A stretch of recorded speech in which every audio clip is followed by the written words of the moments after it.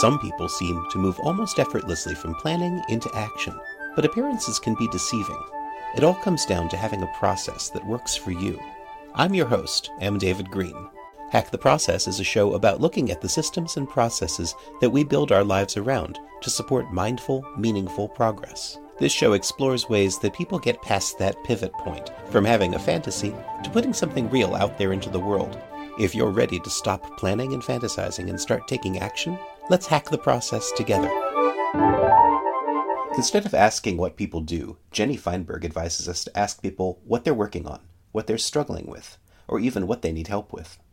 That's one of the core ideas behind the quiet tribe Jenny's building with her pop-up co-working community Makespace.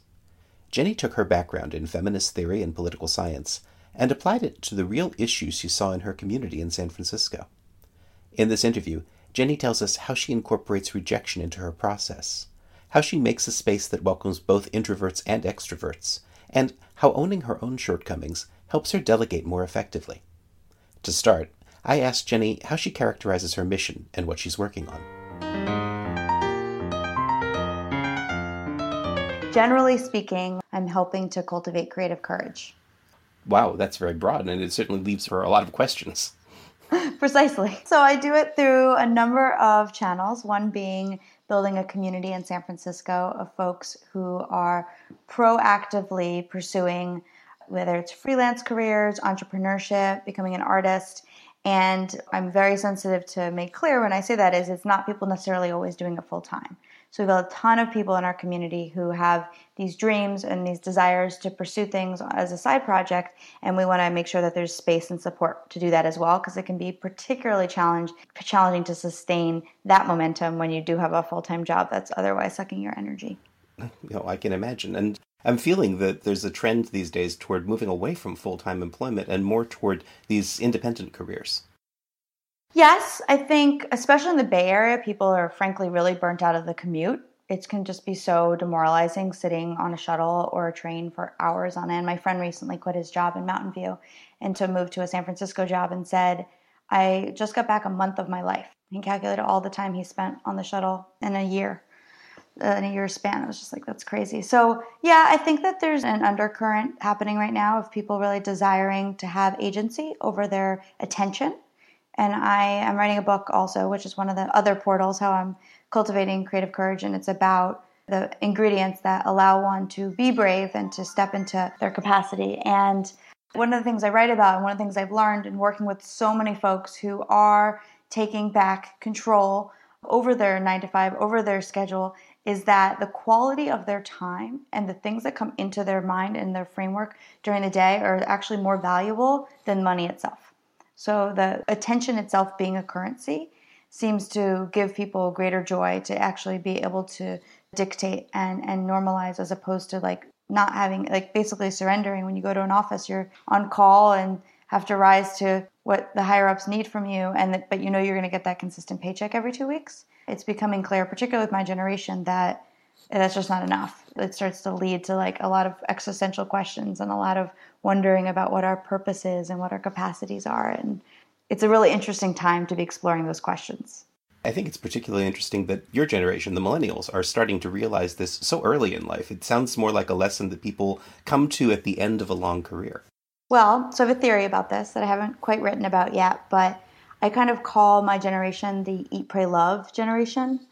And Elizabeth Gilbert published the book 10 years ago when many of us were graduated from college, in college, or have recently graduated. And yeah, so I call our generation the Eat, Pray, Love generation because there really has been this churning and this questioning that's been happening really only in the past 10 years that's been so broadly advertised and discussed. And it's created this like huge self-help industry and all these life coaches and folks trying to help you find your purpose. I'm a little bit skeptical about a lot of that stuff. I am not super keen on capitalizing on people's discontent. I think it can be a little bit questionable. So what I try to do is hold and create spaces where people who have those questions and have those yearnings and callings can at least explore them, so that there's a place in a space you can show up to where other people are there in the midst of the struggle trying to also figure these things out, and that is really sacred time and space. So That's kind of what I see my mission as being, is not so much making any promises to people, but giving you the gift of time and space, which are in many times very, very valuable assets in scarcity. That is a huge challenge to take on, but I love that you've approached this from a feminist perspective. And when you were talking about the Eat, Pray, Love generation and the way that you interpret it, my mind went immediately to Betty Friedan and the feminine mystique. I'm sure you've made that connection as well. It feels to me like a renovation, a rebirth of the feminism of the 70s. Well, I love that you're saying that. Gloria Steinem is my role model. I mean, in addition to studying politics, I also studied women's studies in college. So I was always trying to meld the gender dynamics in our society with the way that women are perceived and the way we perceive ourselves. And I was especially focused on the question of ambition. How sometimes the version of ourselves that we see and that we anticipate, we don't always have the confidence to meet. And we don't always have the power to know how to get there and to ask for help. So after 10 years of working with women, specifically on the local level, to run for office and to overcome some of their obstacles in really finding their power and stepping into what their purpose can be, I realized that the issues that many women and many people face around ambition is much broader than just to the political space, and is much more relevant to exclusively working with political candidates. So that was like very much a huge influence in starting MakeSpace, starting our creative community. We are like almost 80% women, and that wasn't intentional. They say your vibe attracts your tribe. But we do find that when you look at co-working spaces in San Francisco, and honestly a lot of coffee shops do, they are really overwhelmed with men. And so we're still trying to understand what that means and why women haven't necessarily found safe spaces where they feel comfortable working. I was curious about that because I know that, particularly with your feminist orientation and what you've been working on, the work you're doing is supporting in the tech community, and a lot of tech workers are involved in what you're doing. But there's been a lot of controversy in the tech community about exclusion of women or women feeling alienated. Yeah, and I mean, I could launch into a whole diatribe about it. Well, I don't want to go too far down this path. But what is interesting around this is that I have found that the media's perception of the tech culture is very, very different than how it actually is. And we almost start to subscribe to a story around what was the dying old bohemian San Francisco and what is the new, tech bro. And it's often so focused on the extremes that we don't realize that most people are pretty closely in the middle, that people who, work for themselves, who are artists and freelance, tend to be highly entrepreneurial and really hustle. And people that work in tech are still highly creative and have their own dreams and pursuits. So I think even the narrative around how women are treated and how we perceive that can be self-perpetuating. And I think that instead of trying to, in my particular instance, instead of trying to necessarily work within the system and change it, which is what I did in politics, I'm interested in shifting culture in San Francisco outside of the tech world and almost defining what our counterculture is instead of complaining what our culture has become. We're at a very, very critical time where we have almost all the power to truly determine the San Francisco we want to live in. And one of my favorite economists, Charles Eisenstein, always says that a renaissance comes after a breakdown. And what we're seeing is this old order in San Francisco has died. And that what we used to believe and know and understand here is no longer the case. And we can mourn that, or we can use it as an opportunity to explore and to ask people how they want to live and what they want to live and what principles we want to abide by. And that's how countercultures tend to become real. I think that the co-working spaces and the types of organizations that you're working in, people don't recognize the values that are coming out of those places. I've been talking with people who do co-working spaces across the country, and they're talking about how important it is to build community first and then build the co-working space around that community. Well, honestly, and yes, that is what people say. What's really challenging in the San Francisco real estate market is you don't always have the luxury because it takes so much time to build community. Community is predicated on trust. So it's actually counter to everything we stand for in the tech framework of pace and iterating and breaking and hacking. And it's like we're kind of encouraged to do things really quickly to decide if they're going to succeed or fail in the Bay. And that's not how you build community. You build community through having multiple invitations, multiple opportunities for people to come up, continuity, consistency, opportunities for people to connect that couldn't otherwise be planned. And so, yes, there are some co-working environments that are really focused on that. I have found generally there's more of like a WeWork mentality, which is like, let's buy a building and get people to pay for desk spaces. And because the real estate's so high, the desks are so expensive, and it tends to be a lot of companies who are pretty siloed. So I actually don't feel a real sense of belonging or welcoming in most of the co-working spaces I've visited downtown, and there's so many of them. And that's why I was really focused on building more of an ethos and more of an experience that could be translated to multiple different spaces. And I primarily try to keep our events in the Noe Castro Mission area as well, because there is definitely a need, and there's a ton of people who work independently in this area of town. I like that you characterize it as events. I think that's very different from the way that co-working spaces would talk about a desk for a period of time, but instead you're creating events where people are getting together. Yeah, or an experience. We've called it a gathering as opposed to an event, so it doesn't feel like there's super high pressure. We really do cater towards those who are more on the introverted side, or ambiverted, as I like to describe myself. So an event sometimes can be a little triggering if you have any degree of social anxiety. But yeah, it's something that has a novelty to it. That in co-working spaces generally, there's a consistency in where people sit and who's going to be there. So there's not as much opportunity for serendipity to take place. Whereas with us, we have a list of about 1,000 people, and on any given day, we'll have between 10 and 40 of those people show up. So there's almost like you're willing to take a chance, and there's like kind of there's a novel element to it that makes it fun to show up to. So you have this concept of the quiet tribe, and I'm curious how that plays into what you're talking about. Yeah, so Quiet Tribe is meant to be a gathering that encourages draft form. That when you show up in a place, often a networking event in San Francisco, there is often a pressure to have to pitch yourself and to have to describe your accomplishments. And that is the opposite of Quiet Tribe. Quiet Tribe doesn't care what you've achieved. Quiet Tribe is curious about what you're working on right now and what your struggles are and what your challenges are and how the community itself might be able to help you. Because it stemmed out of a lesson that I had. I worked for a political tech startup a couple years ago, and when they ran out of funding and we all abruptly lost our jobs, I had freedom in my professional life for the first time ever, and it wasn't unlimited freedom. I had some savings I could milk for a period of time before I found a new job.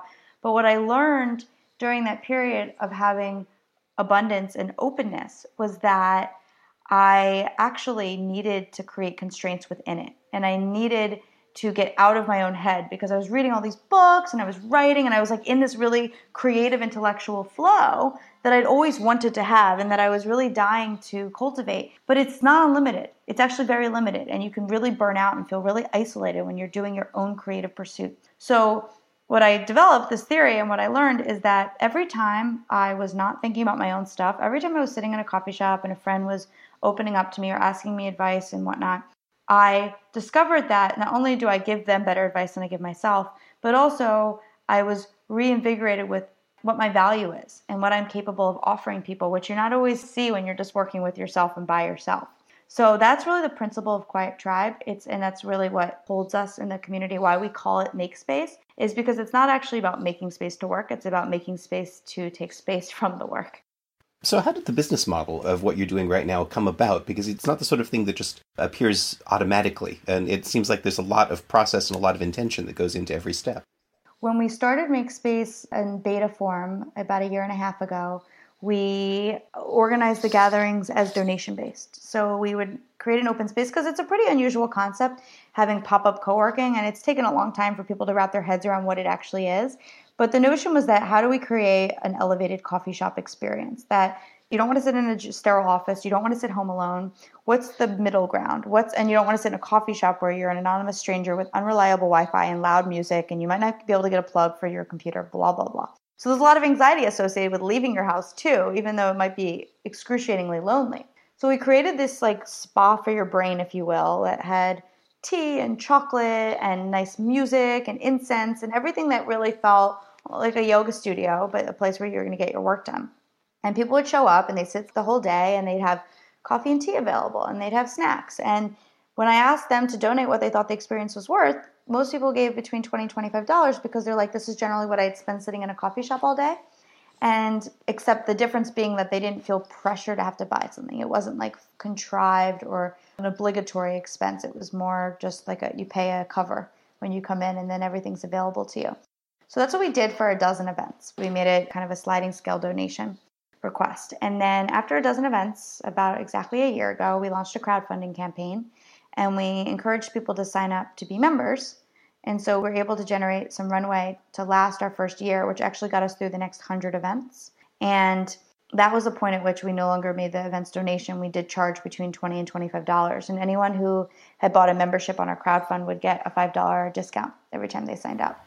So the $20 to $25, I think, just by comparison to co-working spaces, that's a very reasonable rate. It is. I mean, it's comparable. If you do a drop-in downtown to a co-working space, I think it's usually around 25. The difference is that you're an outsider going into someone's inside. So I don't think there's a much of an emphasis on really including that outsider in the day-to-day. In fact, you might really just be paying for space and paying for a desk. But just a few months ago in 2016, what we started to do was move our pricing model into more of a subscription model. So to actually price it more like a gym. So people didn't have to think about the transaction every time. I had gotten some feedback that people really wanted to wake up in the morning and get a bunch of work done, and then come afternoon they'd get into like a slump, and they really wanted to come to make space and get the energy of other people working and be part of the experience, and they weren't sure that they could justify spending the amount just for a couple hours in the afternoon. So when I got that feedback, I changed two things. One is I started having the events go longer, so that actually we pretty much gather for 12-hour days now. So if you want to sleep in a little and start your workday late and still get 8 or 9 hours, and you can. Or if you're the kind of person that like works in chunks and wants to have a few really efficient hours, but maybe between like 3 and 8 p.m. So that's the beauty of working for yourself, is that you've kind of broken up and blown up the 9 to 5 model, and there's 168 hours in the week. So you can determine which of those 40 to 80 you work best in. And I often find myself working a lot of evenings and weekends and then taking off a random Tuesday to go hiking. So people take more ownership over the space and feel like they're paying a percentage of our rent and feel really entitled to participate in a way that's meaningful to them. So that was really the dream all along, and it's coming up on the 1-year anniversary of our crowdfund. So it's also like just exciting timing-wise. I like that the community is coming together and feeling like they're a part of what's going on, and I'm curious what you do to encourage that active participation among members. Sure. So it's a very delicate balance, because I'm really sensitive to, I call it contrived connection. I'm from New Jersey, so I'm kind of an edge. You wouldn't know from all the yoga and spiritual work I've done, but I am somewhat of a skeptical person when it comes to like icebreakers and exercises, like get to know you stuff. I like to develop connection and relationship as it develops organically. So on one hand, I would say I do nothing. I actually let people kind of feel their way out and feel awkward and like find the people, because keep in mind, it's a very self-selecting audience of people who subscribe to our vision, which tends to be somewhat maternal, somewhat nurturing, more of like a spiritual feminist element. So it was kind of cool to discover really early on that some people are totally not into what we're doing and just want generic co-working, and other people are like, I've been looking for this forever. I've needed a community-oriented art space. So that was cool. On the other hand, we do have some very subtle norms that do create more of an opening, and that being kind of what you cited in the beginning, which is the rule is do not say to someone, what do you do? We find that that's really limiting with regard to getting to know someone, because then they just start spilling out talking points and say, I associate with this company. These are my responsibilities. And you kind of box them in, and it's like, okay. So we encourage people to say, what are you working on? Because what that is an invitation to share whatever you're working on in that given day, which might be related to how you make money and might not at all. So if you want to jump into something that's like really burdening you, or something that you're really excited about, something related to your personal life, it's an entry point by which you can show a piece of yourself that can have a degree of vulnerability, but also just authenticity, just to go there. And you can sense right away if someone like wants to go there with you, or if they're like, okay, that was more information than I necessarily needed, and then you just, call it a day. I love the emphasis on the present tense. What is happening right now in my life, as opposed to this abstract concept of who I am. And it goes back to this counterculture question I have around San Francisco, that one of the reasons why so many of us are feeling burnt out of the city or over it or whatnot is because it has gotten very transactional, and it has gotten very title obsessed. And it was such a breakthrough when I lost my job, because I loved my job and I was really proud of my job. And people would ask me, what do I do? And I felt really cornered. And it can be scary when you're in transition, even if you're in transition by choice, to not have an immediate title or company to identify yourself with can feel kind of icky. So I started an experiment where I came up with 10 different things I did all at the same time. And I would say different things to different people just to feel their reaction. And it's amazing. It's like, and all these things are true. I'm a writer. I'm self-employed. I'm an entrepreneur. I'm unemployed. I babysit. I'm an artist. And so these things come with such connotations that lead one to ask certain questions or judge or be impressed. And it's so silly. It's so silly because you are whatever you want to be. And that was a joke we always had in politics, that you can, like, titles are free. Because now I'm the director of this community management or the vice chair of this committee. It's like, whatever. Especially in these days when the typical tenure at a company in San Francisco is about 2 years. And so everybody is constantly in transition from their current I am a this to my next I am a that. I think it's the biggest elephant in the room in tech, too, that so many people are not really that happy. They're kind of there thinking that the company promised that they were going to change the world, but really their job is to get people to click on ads.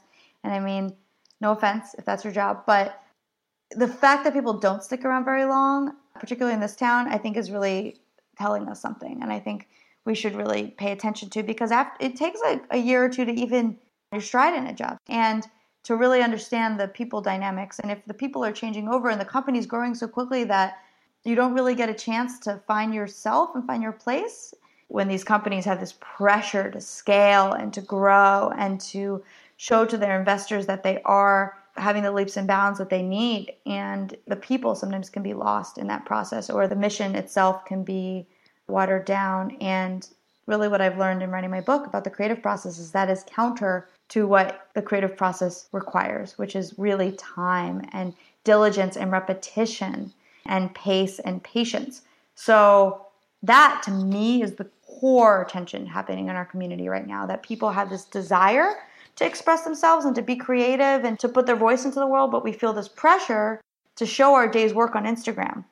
And if it takes a year to produce a single painting that you're proud of, how do you justify spending a year painting? It's like the ego flares up, and I'm actually experimenting with this right now because I've just started painting again after years of wanting to paint and buying paint supplies and really missing that element of myself. And I've been making a ton of bad art.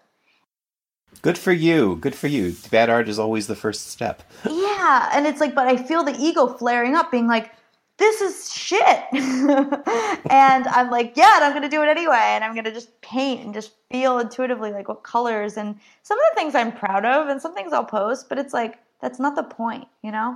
And it's really, really hard to get out of that mindset when everything around here seems to be like kind of having an attachment to ego. I know one of the things you alluded to earlier is how San Francisco itself provides some unique challenges to trying to build a business like this, and not the least of those is real estate cost. I'm curious, how are you dealing with that? And are you in one location? Are you in multiple locations? Are you borrowing locations? How does that work? Yeah, the space itself that we have had to make for MakeSpace has been definitely the biggest challenge in the entire life cycle of this business. So basically, I had the commercial space on Divisadero I was in love with and wanted to sign the lease on, which would have been about a $500,000 commitment, which is not an amount of money I have available.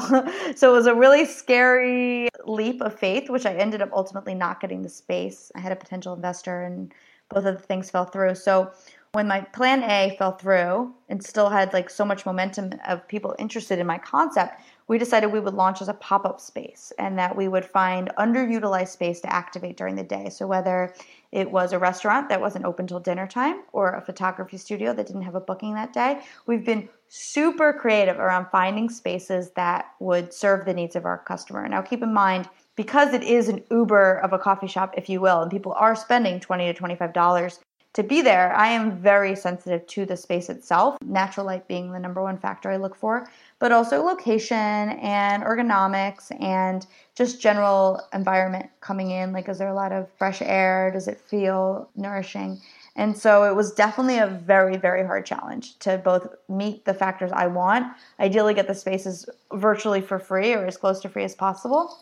And it's been really, really, really remarkable how lucky we've been in being able to like pop up now over 100 times in various places around the city. We've been in over 24 spaces.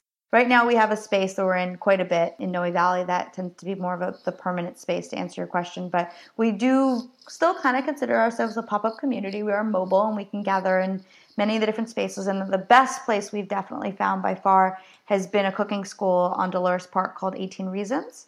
And we are there on a lot of Mondays. So that's been an incredible partnership. And we really stand by what they stand for, which is building community through learning and through shared space. That's exciting. And I like that you're taking spaces that are typically thought of as being used for one purpose and one purpose only. And similar to, the difference between what am I versus what am I doing, these spaces are now doing something else. I always say I have a 92% rejection rate. So I've asked so many people to open up their space. And usually people are like, what? Co-working? What? Like freelancers, hippies? I don't want them in my space. And the people who say yes, which has been, 24 of them after probably hundreds of asks, totally get it. And it's like beautiful. Like there's a specific restaurant in the Mission called the Tradesman. It's on like Mission Potrero border, which I highly recommend. It's an amazing restaurant. And Zarin, the owner of the restaurant, not only had this grander vision of what the space was going to be, but really almost resents the fact that, unfortunately, like restaurant culture is very transactional, right? It's very much like, you go in, you get food, you have an opinion about the food, you have an experience with the food and your people, you pay for the food, you leave. You don't really get to like hear from the owner himself or the manager like what they envisioned when they created the space. And the reason I bring up Tradesman specifically is because Zarin built the space. He is a tradesman.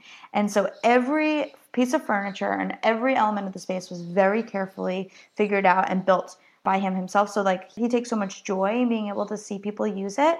And so that was another one of our favorite. We were there about 4 times over the past year. And we love working out of there because it's like he built a skylight and he built the chairs we're sitting on. And it works out really well from a business perspective because when we take up the space, when it's otherwise sitting empty, there'll be like cooks prepping in the back. So, there'll sometimes be smells and sounds coming out of the kitchen, but always good ones. But the moment they open, by 4 or 5 o'clock, the space is now full of people for happy hour.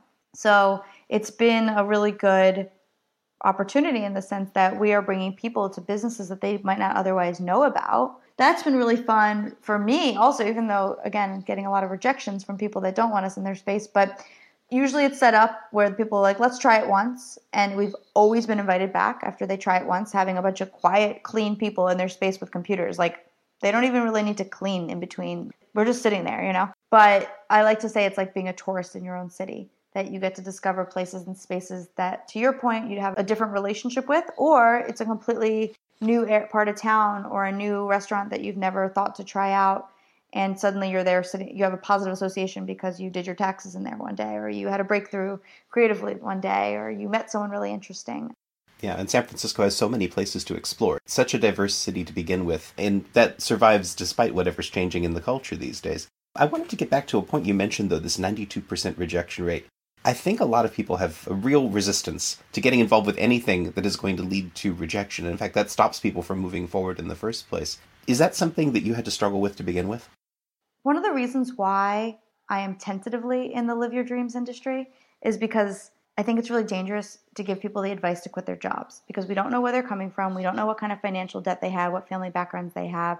And I, again, lost my job. I didn't quit it. So my circumstance is very unusual in that, yes, I felt this call. Yes, I had this concept of an idea whose time has come. But I wasn't so confident to do whatever it took to get there, right? So there's been this kind of like gentle leaning in on my end too, which is that I've been kind of like experimenting. And because my background's in politics and community, I don't really have a business background. So there's also been a huge learning curve for me to understand how to build something. So I'd say to your question, which is a really good one, rejection was really, really hard for me in the beginning. And it was really like demoralizing to like put your dream out into the world and like have so much attachment to like how many likes it gets or whether it's received or someone responds to your email. But what I learned very quickly is that people show up when they need it. So much about business is not personal. And that's taken me a really long time to accept and overcome, which is that if they don't reply to your email, think about all the emails you haven't responded to. Like, we're all doing the best we can. It's not about you. And someone might literally not need pop-up co-working because they have an office they go to every day or they pay for a co-working space. On the other hand, I've had people not reply to my emails and sometimes repeated emails and then circle back with me 7 months later because they had this discovery that they really wanted to start writing about their travels from when they were in their 20s and need a space where they can be accountable and where they can achieve flow. So it's like all of a sudden they had some breakthrough. They're like, wait, wasn't there that person who was working on that creative space? And like, because of the 8% of the yeses I've received and because of these incredible relationships I've established, like 18 Reasons and like Tradesmen, it generates a sense of hope and it generates more of almost a surrender around knowing that people are going to tell you no and things are not going to work out.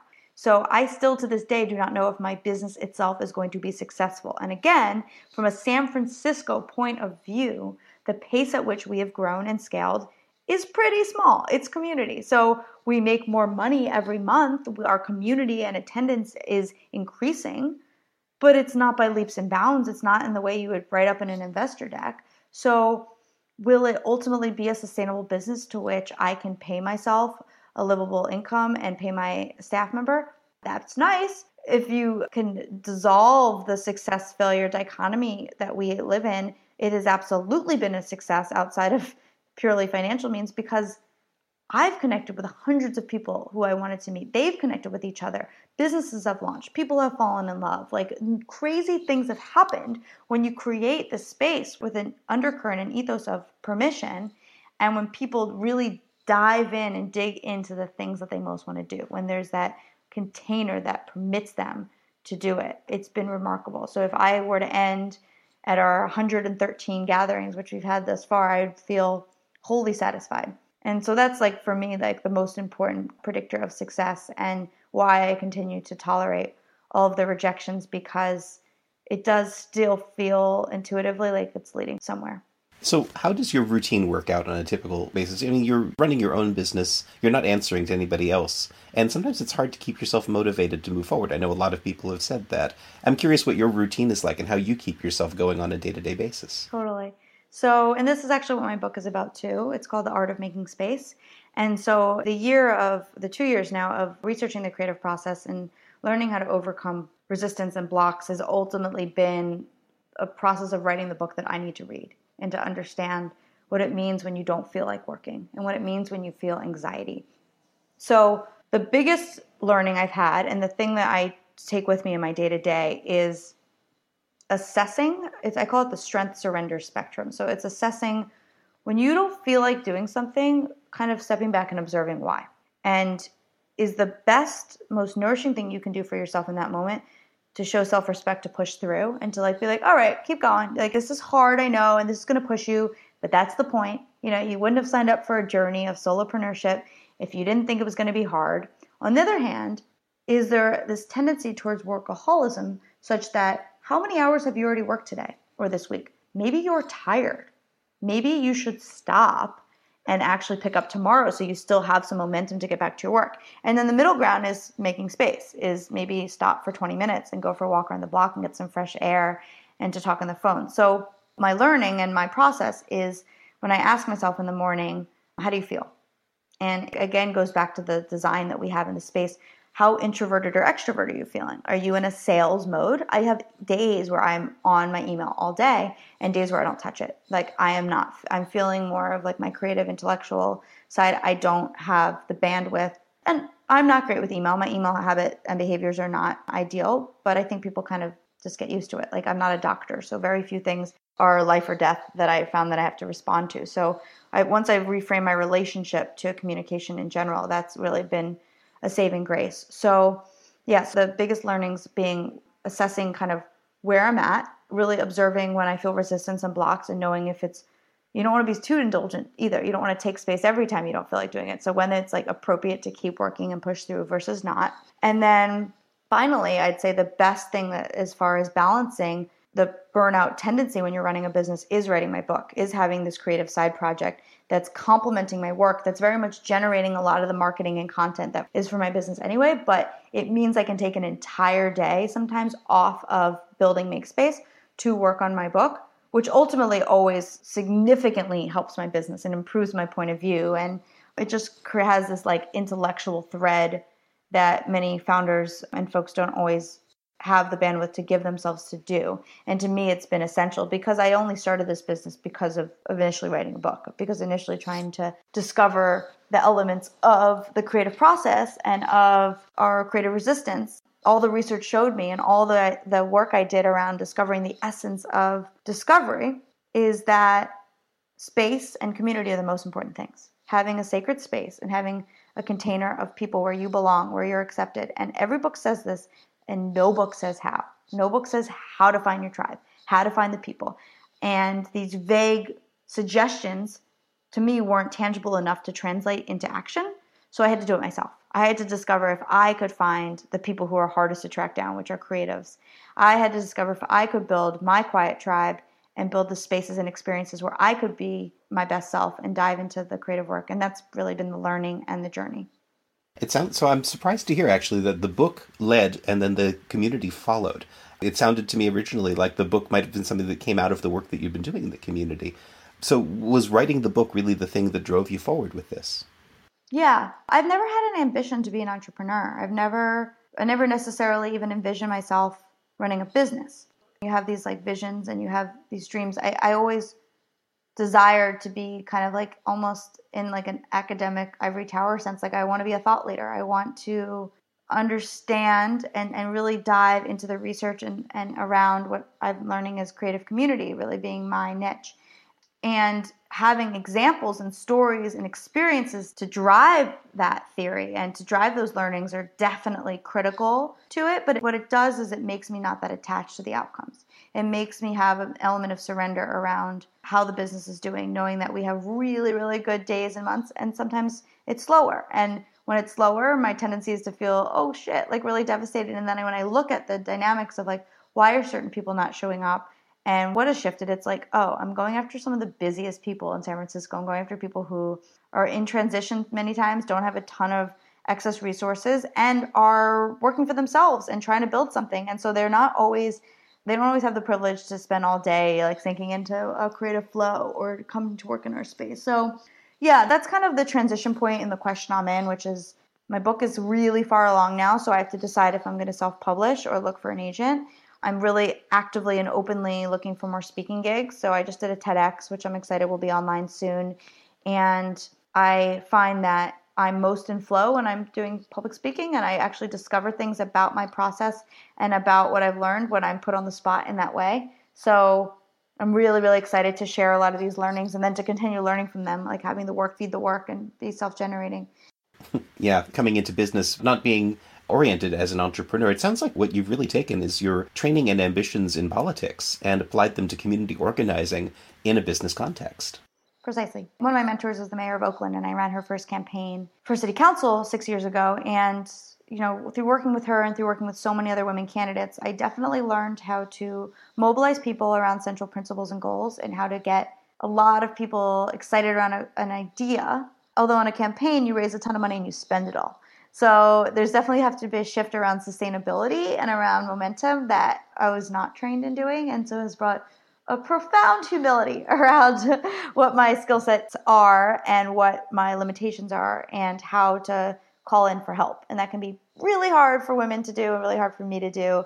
So not only identify where I need help, but also know who to ask for and know when I need it.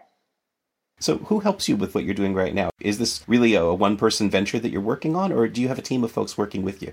So my teammate Meg has been kind of the backbone of the organization. We met a year ago when she was graduating from Cal, and she was just looking for a summer internship. And as these things go, you know, now she's our community manager a year later. So she's been pivotal to it. So it's really Meg and me primarily, but honestly, it's the tribe. It takes a village. Like I have people within the community who have different levels of expertise. So people advise me on my business model.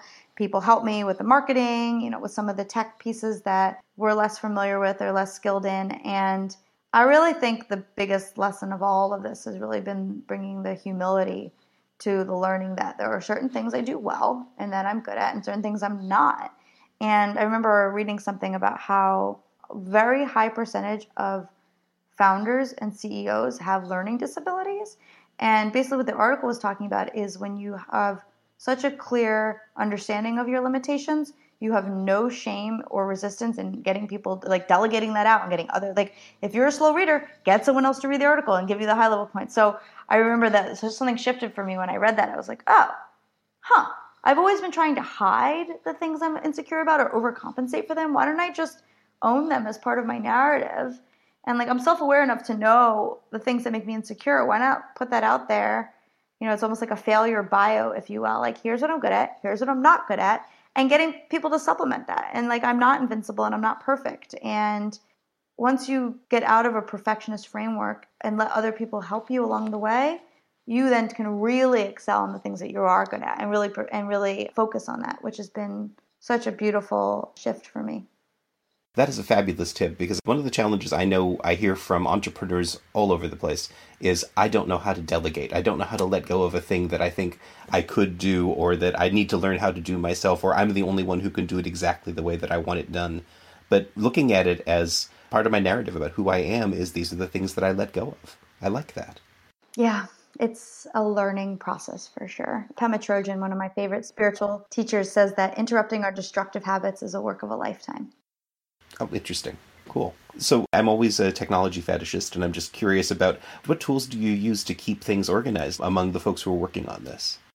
Our favorite tool is HighRise, the CRM, which I used in my old company. I've used a lot of shitty CRMs, and I love HighRise. I love that you can BCC. They have a Dropbox element of it, which is unrelated to Dropbox, the company. I don't know if they just did that before Dropbox was around, whatever. But anyway, there's a BCC tool where you can basically copy every communication right back to the CRM, which I love. And it also syncs with MailChimp.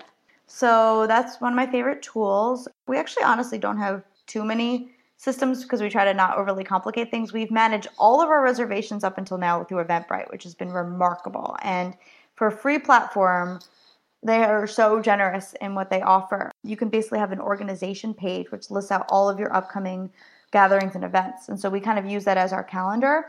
And there's an integration both on our Facebook page as well as our Wix page. I would say one annoyance with the Wix integration is it only shows the next 3 events and not the full calendar of events. So we're trying to improve that as we speak to have something that's a little more holistic. But overall, that's been wonderful. It's been great from like an accounting perspective and keeping track of our attendance. What other tools do we deploy? Honestly, those are the 2 main ones. We use Celery for pre-orders. We sell our subscriptions through Celery. We're currently looking for a tool to set up recurring subscription because right now we've only been setting them up in packages and selling them that way. And I think that's the extent of it. Like we're moving over to Asana slowly. We haven't used Slack yet. I am a little bit tech resistant only in that I'm easily distractible. So I'm aware of the more pop-ups and apps I have, the less work I'll get done. And it's really, really, really bad for my creative process to constantly have pings called the ping and I. It's like constant like interruptions. So I actually try to limit my tech use as much as possible and try to have as many things flow through email and messenger apps. Well, we'll be sure to share information in the show notes about where people can find you and how they can get in touch. Thank you so much for joining me and for sharing your story with the listeners on Hack the Process. It was great to be here. I'm really grateful. You had great questions. Are you glad you listened to this episode of Hack the Process? Then take an action now. Make a note about something you just heard and how it's going to help you as you hack your own process. And let me know about it. This has been M. David Green, your host for Hack the Process. You can tweet me at Hack the Process, leave a review for the show on iTunes, and visit hacktheprocess.com to check out the show notes for this episode and join our community of process hackers. Thanks for listening.